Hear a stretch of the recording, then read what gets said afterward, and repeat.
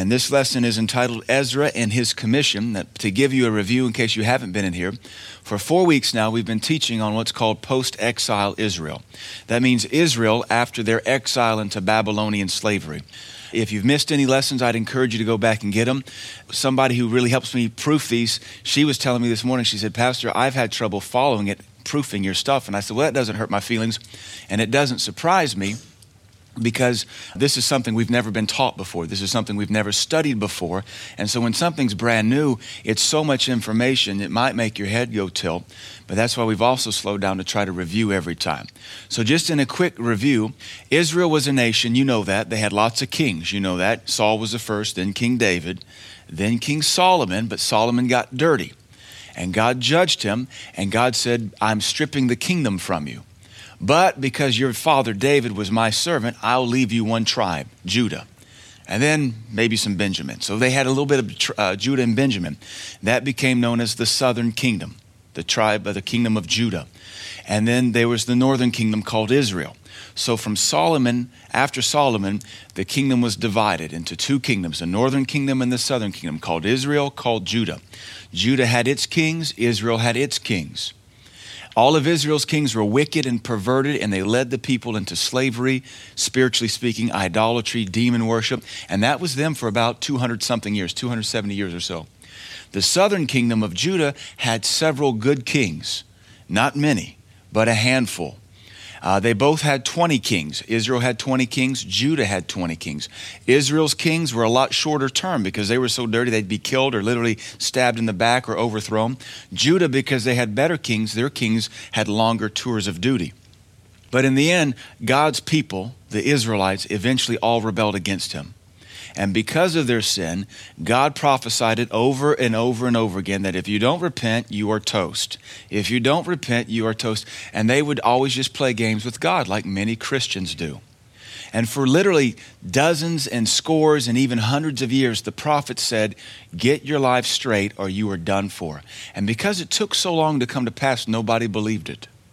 But because Israel, the northern kingdom, was the dirtier, they got to go into slavery first. And the Assyrian Empire came down and wore them out and slaughtered them. Hundreds and hundreds and thousands of them, if not a few million of them. And then who was left was taken away as slaves into Assyria to the north. And there the Israelites intermarried with foreigners and totally dissolved their heritage. There were a few handful of weak and poor people that were left in Israel, and the Assyrian kings, many names there, Pul, Ashurbanipal, all these guys, they had the brilliant philosophy of when you conquer a land so that there's never any patriotism to ever rise up again, bring in foreigners and let them intermarry, you'll dissolve the culture and you'll have a brand new thing of your liking. And that's what they did. They brought in all these foreigners from Babylon, from the north, from weird nations that they had previously conquered, and they colonized Israel with foreigners. And the people who were left in Israel were such weak believers who had followed Baal and Ashtaroth and all these pagan gods for so long, they didn't have a problem marrying the pretty pagan. And in doing so, they produced a new breed of people called Samaritans, half-breeds. And that was the end of northern Israel. Well, southern kingdom now, Judah, was a lot holier and cleaner. Their last good king was Josiah. And because of that, they marched on for another 120 years. And yet they didn't repent. And after Josiah did the best he could, the kings after him were filthy. Even Hezekiah was a little dirty.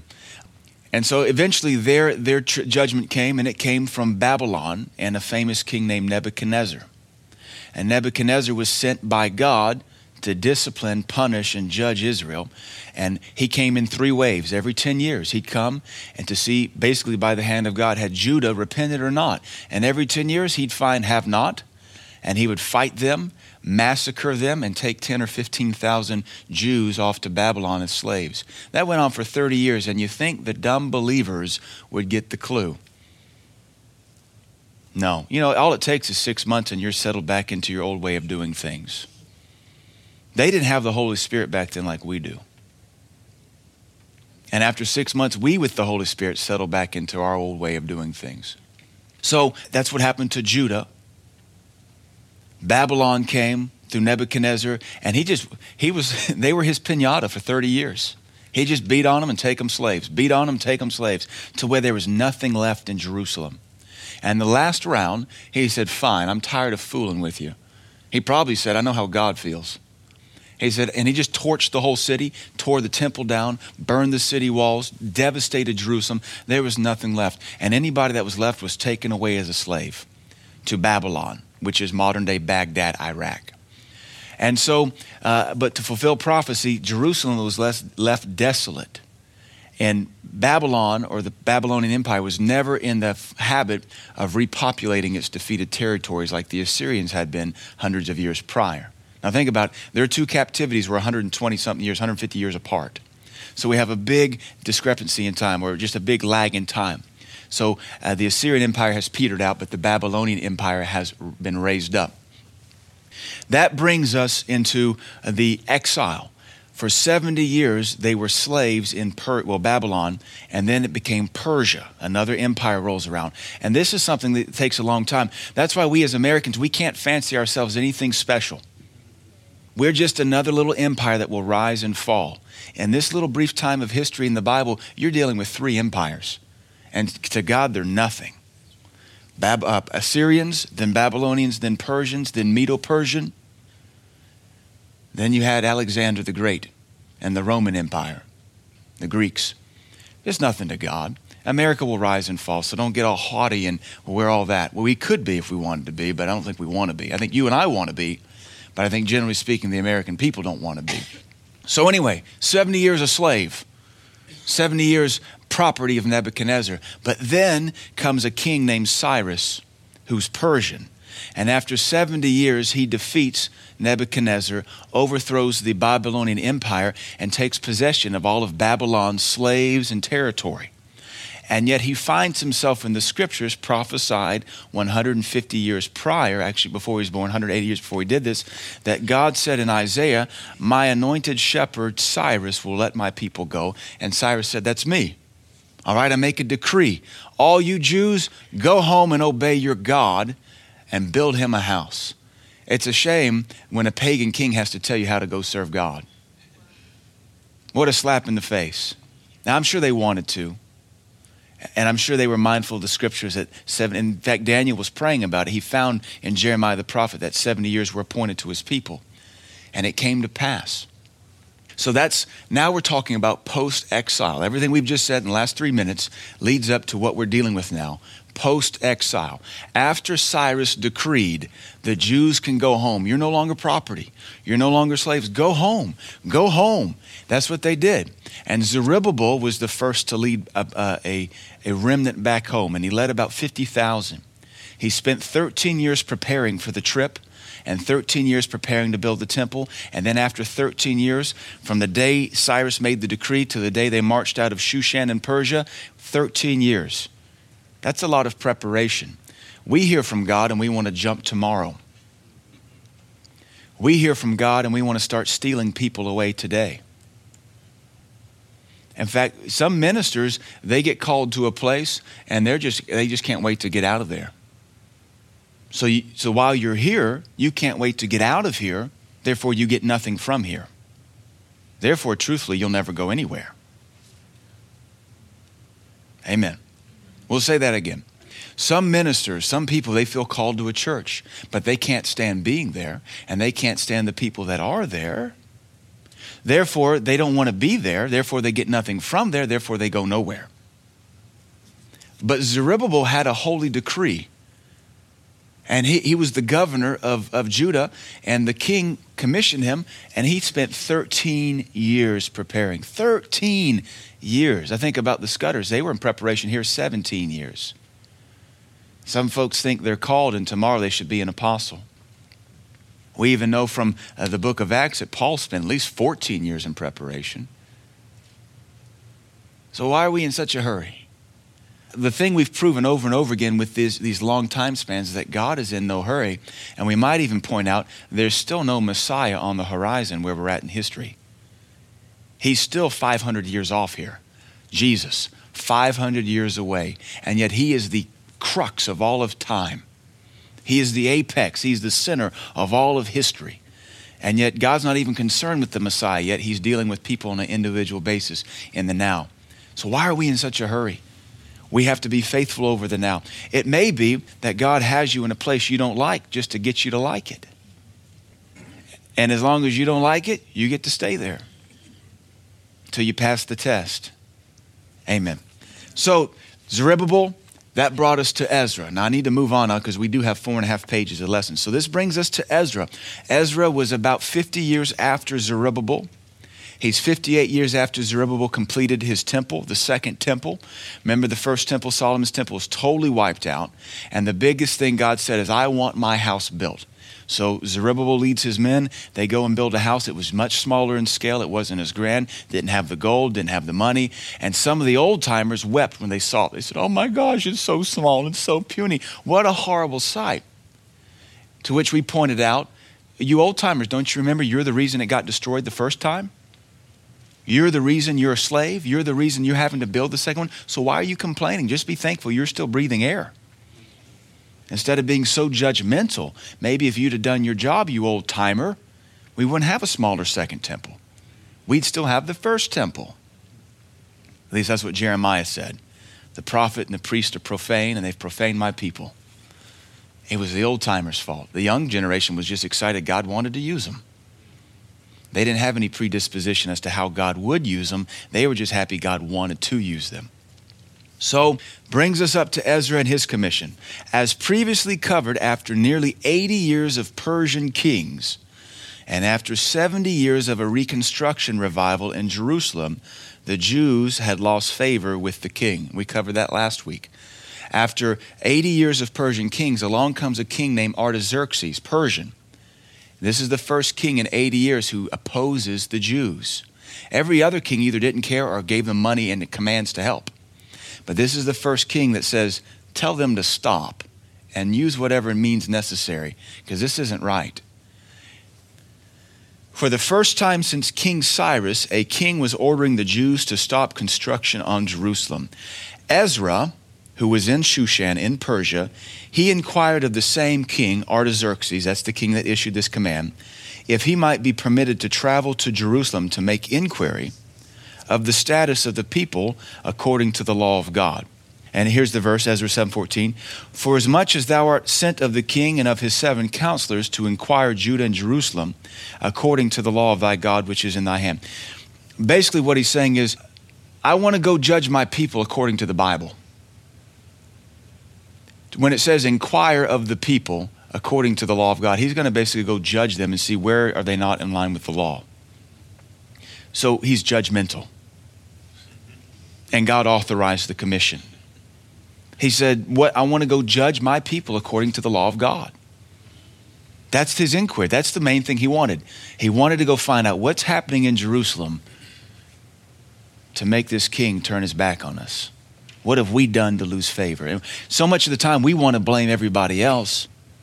The teacher's against me. The boss is against me. You've got to ask yourself, what did you do to violate the word of God to cause the teacher to turn their back on you, or to cause the professor, or to cause the boss? What did you do to fall out of favor? Because the Bible says when your ways please the Lord, he'll make even your enemies to be at peace with you. We are so quick to blame everybody but ourselves. That's just the selfish nature of mankind. But Ezra was a priest and a scribe, and he knew if something has failed, it's not God.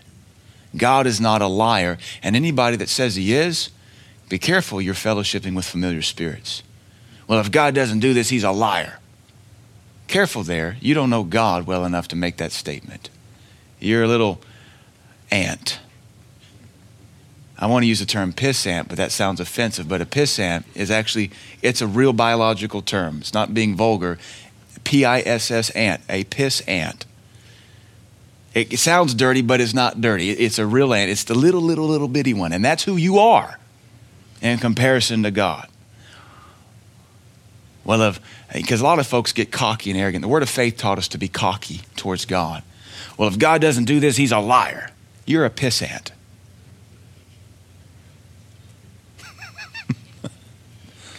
The Bible says, come, let us reason together. Put me in remembrance. It doesn't say, come and call me a liar.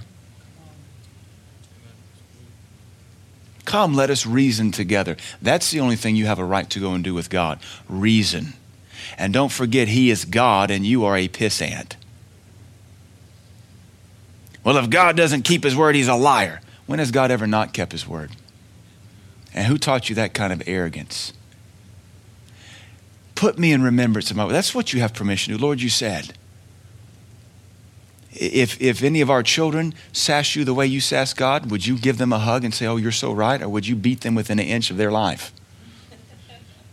Maybe not an inch, maybe a mile.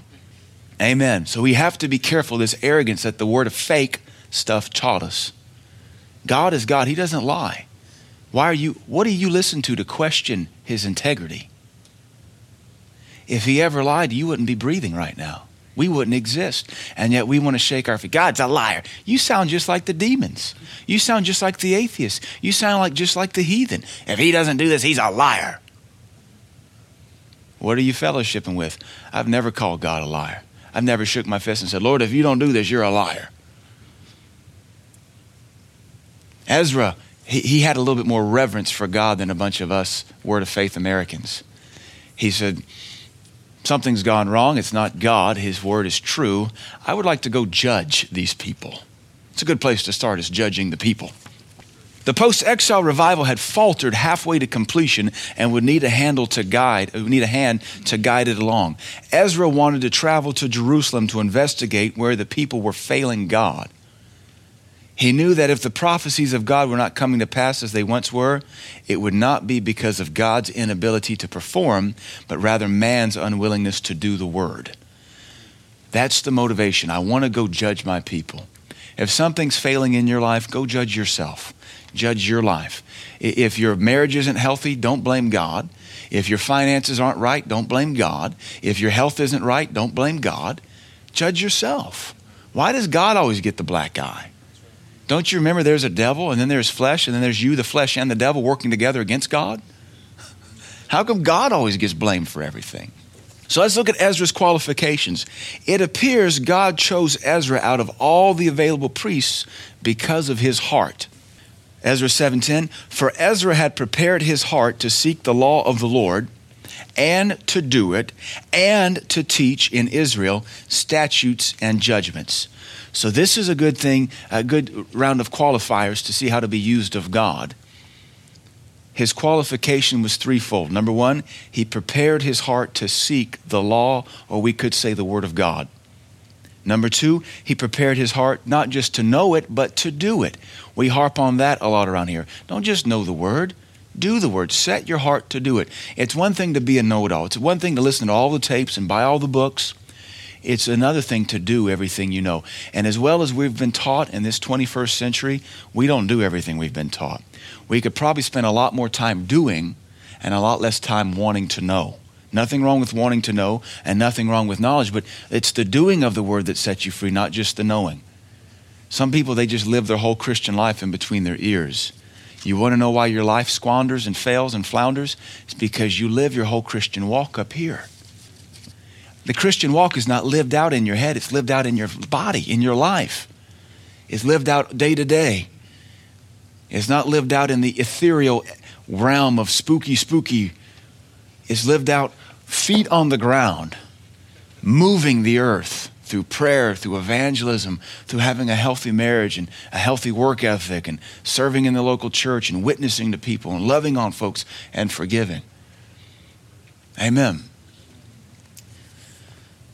Number three, he prepared his heart to teach the law of the Lord. So you don't just know it, you do it, and then you prepare your heart to also teach others. That's part of that discipleship call. We're called to make disciples. When you teach folks, part of the word to teach means to disciple. So it's not enough to know and do. You've also got to be able to reproduce yourself in other people. He had prepared his heart. Hopefully we're preparing our heart. He saw the need in Israel, and he prepared his heart to be the one God would use. He's the only one that went to the king to get permission. Can you imagine your king does not like the Jews, and you're going to go to your king to ask if you can travel away from him to go check on these people he does not like? That takes some confidence, some courage, some gall. But apparently Jerusalem and the word was more real to him than the king's intimidation. And I wonder if we have that kind of audacity in us to do what needs to be done in time of need. He saw the need in Israel and he prepared his heart to be the one God would use. He prepared his heart to teach in Israel. We could add this. He's the one that God used because he's the only one that had the courage to face the king. He's the only one that went up and asked the king for permission. How come there weren't a whole line of priests? How come there weren't a whole line of scribes? How come only one guy went to the king's door and went, ding dong, can I have permission to go see what's going on in Jerusalem? Why wasn't the whole priesthood concerned? Why weren't all the preachers concerned? Just one. But then again, it only takes one. He prepared his heart to teach in Israel the statutes and judgments. He did not prepare his heart to stay in Persia. He prepared his heart to go. And we've got to be preparing our heart to go, do whatever God's called us to do. Now, and here's the thing to balance you as a Christian. If your heart just wants to go, you got to prepare to stay. Be convinced you may never leave this church. But if you're terrified of leaving this church, you got to prepare your heart that God may send you somewhere overseas, far, far away. We'll never see you again. He might do it soon. You've got to do whatever your heart doesn't want to do. You've got to overcome any fear, any insecurity. That's what we do as Christians. We don't succumb to fear. We don't lay in bed and pull the sheets over our head and tremble and quiver. No, whenever you got fear crop up, that becomes your new enemy. And you do whatever it takes to whip it. And whatever you don't want to do, that's what you do because your flesh doesn't want to do it. As Dr. Summerall taught, most folks, their flesh is king. Their soul is a servant and their spirit man's a slave. And as long as you succumb to any fleshy fear, that's the way you're running your life. You want to make sure your spirit man is king and your flesh is a slave, and you drag that flesh wherever it needs to go. And you remind the slave, I own you and you obey me, so get up and go work out. Get up and tithe. Get up and balance the checkbook. Get up and be early. Turn that thing off. That's how we're supposed to live. All right, the commission. This is teaching a lot broader than I thought it would. We are pastoring, if you hadn't noticed, trying to fix people. The commission. All these people had a commission. You don't just go and do something. A lot of folks dream up their mission. Voices tell them their mission. He was commissioned. He had a heart to help. He had a heart for people. And when he had a heart for people, then he got commissioned. A lot of folks want to dream up their purpose in life, but if your purpose in life doesn't involve people, then it's a vain, useless purpose. We're here to help people. We're here to serve one another. We're here to be disciple makers. We're here to win the lost. We're here to live for people. Whether you like their skin color, their accent, their socioeconomic background or not, we're here for people. Ezra cared about people, and he wanted to figure out what was going on with his people. Here's the commission. Ezra's commission to return to Jerusalem came from King Artaxerxes. Ezra approached King Artaxerxes concerning his trip to Jerusalem. This is different from Zerubbabel's journey, which was initiated by King Cyrus. I know these are names and this is a lot of historicity for you, but King Cyrus was the first Persian king. He told Zerubbabel, go build your God a temple. That's different than Ezra asking King Artaxerxes, can I go? And the king saying, all right, you can. You see the difference? One, the king initiated, the other, the man of God initiated. But both of them were authorized by the king. Ezra 7:6, this Ezra went up from Babylon, and he was a ready scribe in the law of Moses, which the Lord God of Israel had given him. And the king granted him all his request. The king granted him all his request. When your requests are selfless, the king will grant them to you. When your requests are selfless. Now, that's not what the Word of Faith movement taught us. The Word of Faith movement taught us to write our own check with God. In fact, there's a little handbook out there called How to Write Your Own Check with God. I was talking with Dr. Barclay, and Dr. Barclay said, I'll tell you, because he's been around a long time, he said, I'll tell you where the movement of the Word of Faith went sour. He said, when a man of God, a great man of God, wrote a dumb little book called How to Write Your Own Check with God. I've read the thing. I have it. You don't write your own check with God. Dr. Barclay and I last time he was here, we were fellowshipping over at Starbucks, and we were just talking about the selfishness that has crept into our church movement. how we want to boss God around. He said, I'll tell you exactly when it entered in. When this little book called How to Write Your Own Check with God was written, he said, I understand the heart of it, but it perverted the body of Christ. We began to make God our genie. You don't write the checks. That violates all Scripture. God writes the checks, and then you're the errand boy that delivers them. James, that's a New Testament author. Did you know that? He was an apostle. I think he trumps anybody in the 21st century because he was inspired of God to write Scripture. And he said, go to now, you that say today or tomorrow we will go into such a city and abide there a year and buy and sell and get gain. What you ought to say is, if God wills, we will go into such a city, abide there, a year, buy and sell and get gain. He said, all such boasting is sin. James trumped the message of that little booklet. But we trumped that gospel, the epistle of James, because we appreciated the prophet of God that wrote that book. It's a man-written book, whereas the Scriptures are God-breathed. Now, I understand what the little booklet's trying to communicate, but you don't write your own check with God. I'm not doing anything I ever chose to do. And I'm not doing anything I ever dreamed of doing. But I wouldn't trade it for anything in the world. We as Americans, we are very susceptible to perversion and money. And so it conveniently feeds our American flesh. I can write my own check with God. When your motives are selfish, God will shut you down. But he will give you your desire when it's selfless. When your ways please the Lord, he will give you your heart's desire. That's what Psalm says. All right, since you don't like that and you don't agree with that, since I'm not as big as the man that wrote that little booklet, I read all of his books. I used to like that one until my pastor corrected me. That's why I have a pastor, though. All right, look at Ezra 7, 14b, 23, 25, 26, page 18. We got to move quick. Here's what he desired: to inquire concerning Judah and Jerusalem, according to the law of thy God, which is in thy hand, and to carry the silver and gold, whatsoever is commanded by the God of heaven. Let it be diligently done for the house of the God of heaven. And thou, Ezra, after the wisdom of thy God that is in your hand, set magistrates and judges, which may judge all the people that are beyond the river. He's going to be permitted to judge people? That's mean. All such as know the laws of thy God, and teach ye them that know not them. And whosoever will not do the law of thy God and the law of the king, let judgment be executed speedily upon him, whether it be unto death or to banishment or to confiscation of goods or to imprisonment. So that is his commission.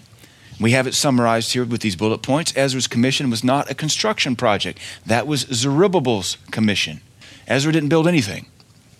His commission was based on his own request from the king. His commission was sixfold. So here's his commission: to inquire of the spiritual conditions of Jerusalem and Judah. Now, hopefully, don't just take this as history. Realize with the whole title of this is How to Build Revival.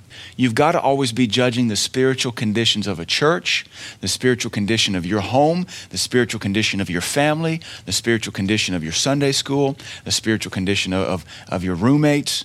You've got to do this. This is what he was anointed and called to do, to judge the spiritual conditions. We've taught you how to do that around here. This builds revival. If we take your temperature and you're too cold, we're going to breathe fire on you. We have to be able to take your spiritual temperature. To carry a massive offering to Jerusalem. That was actually seemed to be Artaxerxes' idea because it was all his money. But he also, Ezra probably said to him, I need to check on the temple and I need to do what God tells me to do with the temple. And apparently Artaxerxes said, well, how much is that going to cost? Well, this is what it requires. And Artaxerxes said, well, here you go. To check on and maintain the house of God. The temple had been completed for about 58 years, but what's the condition of it? Nobody's heard. To appoint magistrates and judges. You got to have that in a good local church. Leadership, elders, deacons, folks that can help steer and use governments. To teach the law of Moses. You got to maintain revival with good teaching. And the law of Moses is all about do's and don'ts. It's holiness. Right now, all we're being taught for the most part in America is how to feel good and how to prosper and make money and how to have your best year ever and your best Tuesday afternoon ever and how every day can be a Friday and how gosh darn it, people like you. We're not being taught do this and don't do that, because that's hard and that's condemning And who cares if the New Testament has 1,250 commandments? Let's tiptoe around them and talk about how you're going to get your blessing on. And his sixth commission was execute judgment. If you didn't do the word of God after we taught you, the king said, kill them, banish them, imprison them, or take away their goods. That was the king's God-ordained sovereign authority to this priest. If they won't obey the law of your God, kill them. Well, I don't know about that, king, but I appreciate having the power. But of course, then Moses did authorize people to be stoned. We do not know what year the commission actually came in, but we do know that he and his remnant left for Israel in the 7th year of King Artaxerxes. Just as Zerubbabel prepared for 13 years, we can safely assume that Ezra also spent some time preparing for his mission. Probably 2 years, maybe 3. Again, why are we in such a haste? I just can't wait to get out of here. You sound like Peter. I've not touched anything unclean. Some of us are a little arrogant. We think we're better than this region. My calling is to raise this region. You have to love it to raise it. You don't raise a kid you don't love. Some of you think you're better than this region. You are this region. We're not better than this region. Think of this region as just a mission field. You want to talk about going to Africa, the Scudders have been robbed more than we've been robbed. But they love those people. They talk funny in Africa. We talk funny here. They're poor in Africa. We're poor here. They're backwards in Africa. We're backwards here. They have dirty politicians in Africa. We have dirty politicians here. The only thing different is they're a little bit hotter and dustier and a little bit darker. You just think you're better. The willing servants. Ezra's group totaled 1,754.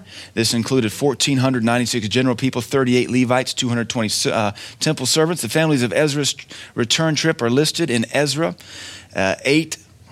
Every family from Ezra's group, from Farash to Bigvai, is also found in Ezra 2 as members of Zerubbabel's trip.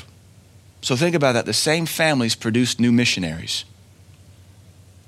Every family that went with Ezra was also present with Zerubbabel. This demonstrates that not every exiled family member chose to return to Jerusalem with Zerubbabel. So some of these families went, but members stayed behind. And then after 80 years, they thought, well, boy, we missed out. Wish we could get with God again. And God gave them another opportunity. It also indicates that not every member went with Ezra's group. So apparently they still left people behind there. Some still chose to stay behind. These willing servants would be needed to help carry the offering presented by the Jews, the king and his chief officials 900 miles across the desert. This offering included 25 tons of silver, 3 3/4 tons of silver items, 3 3/4 tons of gold, 19 pounds of bowls. I guess apparently that was important. Really? That's a lot of Tupperware. These were for the temple use. But it does say 20 bowls of the specific weight, 19 pounds of bowls. That's a lot of detail the Bible includes. 19 pounds of bowls. And 2 stems of polished brass, the Bible says, is equal value to gold. This offering was for use in the house of God at Jerusalem. By providing this offering, this is a really cool thing.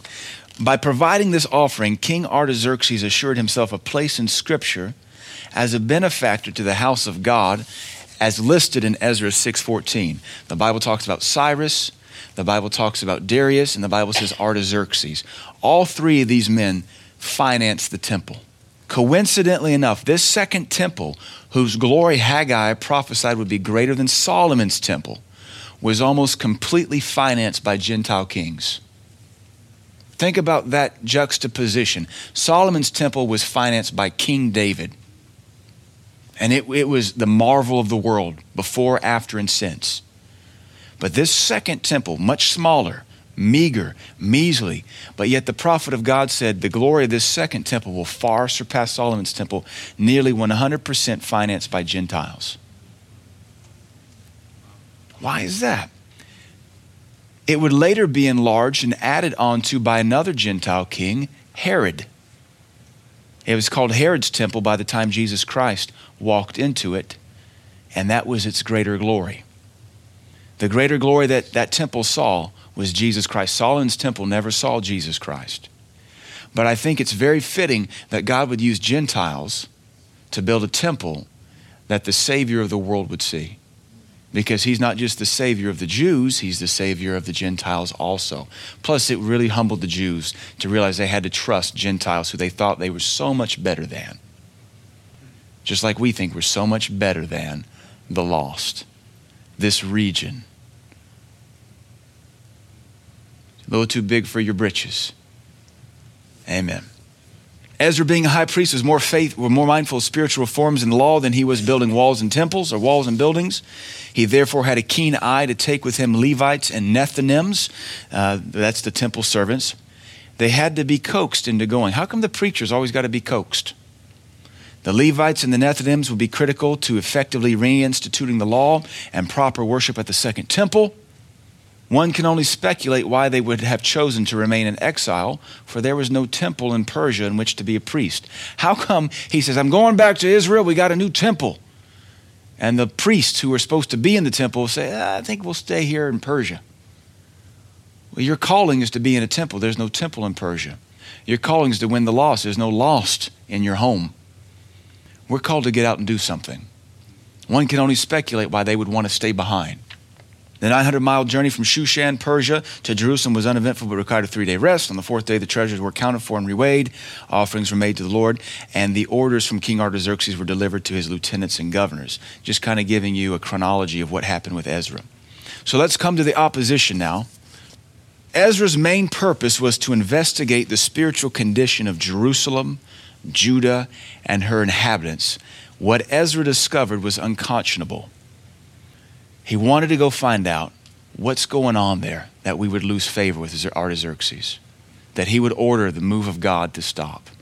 You got problems when God wants something to move, but his ordained king says you can't.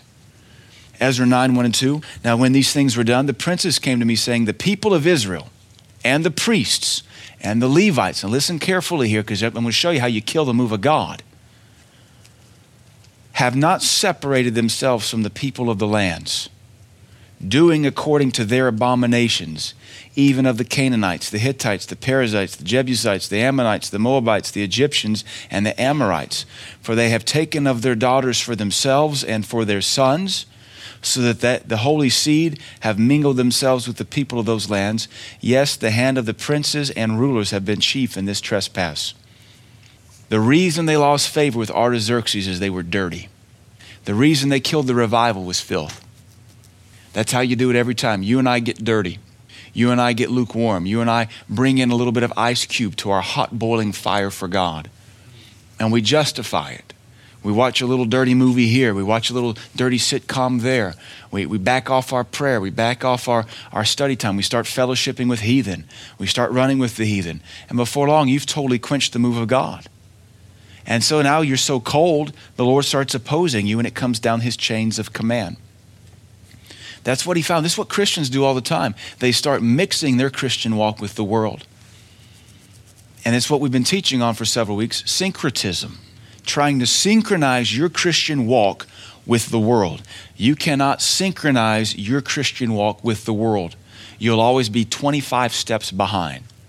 What we're commissioned to do by the Lord's Prayer is pray, thy kingdom come, thy will be done on earth, just like it is in heaven. We are to synchronize the world to heaven. We do that through preaching. We do that through evangelism. We do that through prayer. We make the world line up to us. We don't serve God as the world permits us. We serve God and we make the world serve God too. Through prayer, through evangelism. Obviously, you can't make the world do anything. It doesn't want to. But notice, they had cooled off. They had gone back to the very first sins of their very first forefathers straight out of Egypt.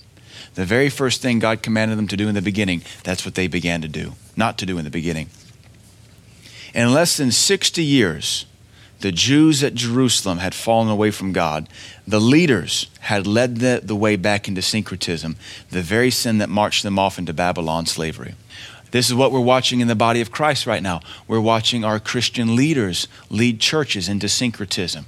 Whether it's Joseph Prince the heretic teaching hyper grace, whether it's the whole word of fake prosperity thing, teaching the body of Christ to chase money. We're watching this filth march the church into its own destruction. The elders or the rulers said it's the chief princes and it's the rulers and the Levites that have led the people in this.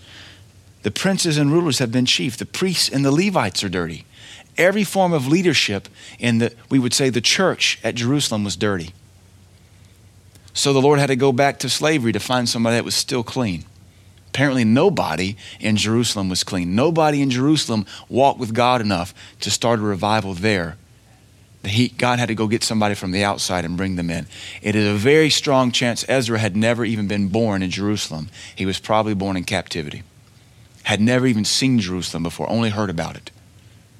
He was born a Persian, but he was a scribe of God. We have to make sure that we stick with the word. We resist the world. We resist dirty people. We resist the sins that want to buffet us. We all have our own set of familiar sin. I'm not going to go sin Jeff's sin. Jeff's not going to sin my sin. Our sin is our sin. That's what we're familiar with. That's what you always fall into. These Israelites fell into their same old sin. As the proverb says, the dog always returns to its vomit. They weren't going to go make up new sin.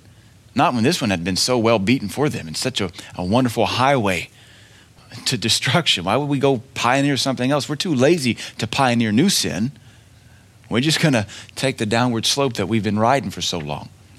Syncretism, I got the definition there again. The attempted reconciliation or union, attempted, doesn't mean it'll be successful, of different or opposing principles, practices, or parties, as in religion, cultures, or philosophies. And I've added just simply the term compromise. How many of us compromise? All right, the sin of the Samaritans had effectively crept into Jerusalem and succeeded in getting many of the Jews to intermarry with the surrounding heathen. Notice the phrase, the holy seed have mingled themselves.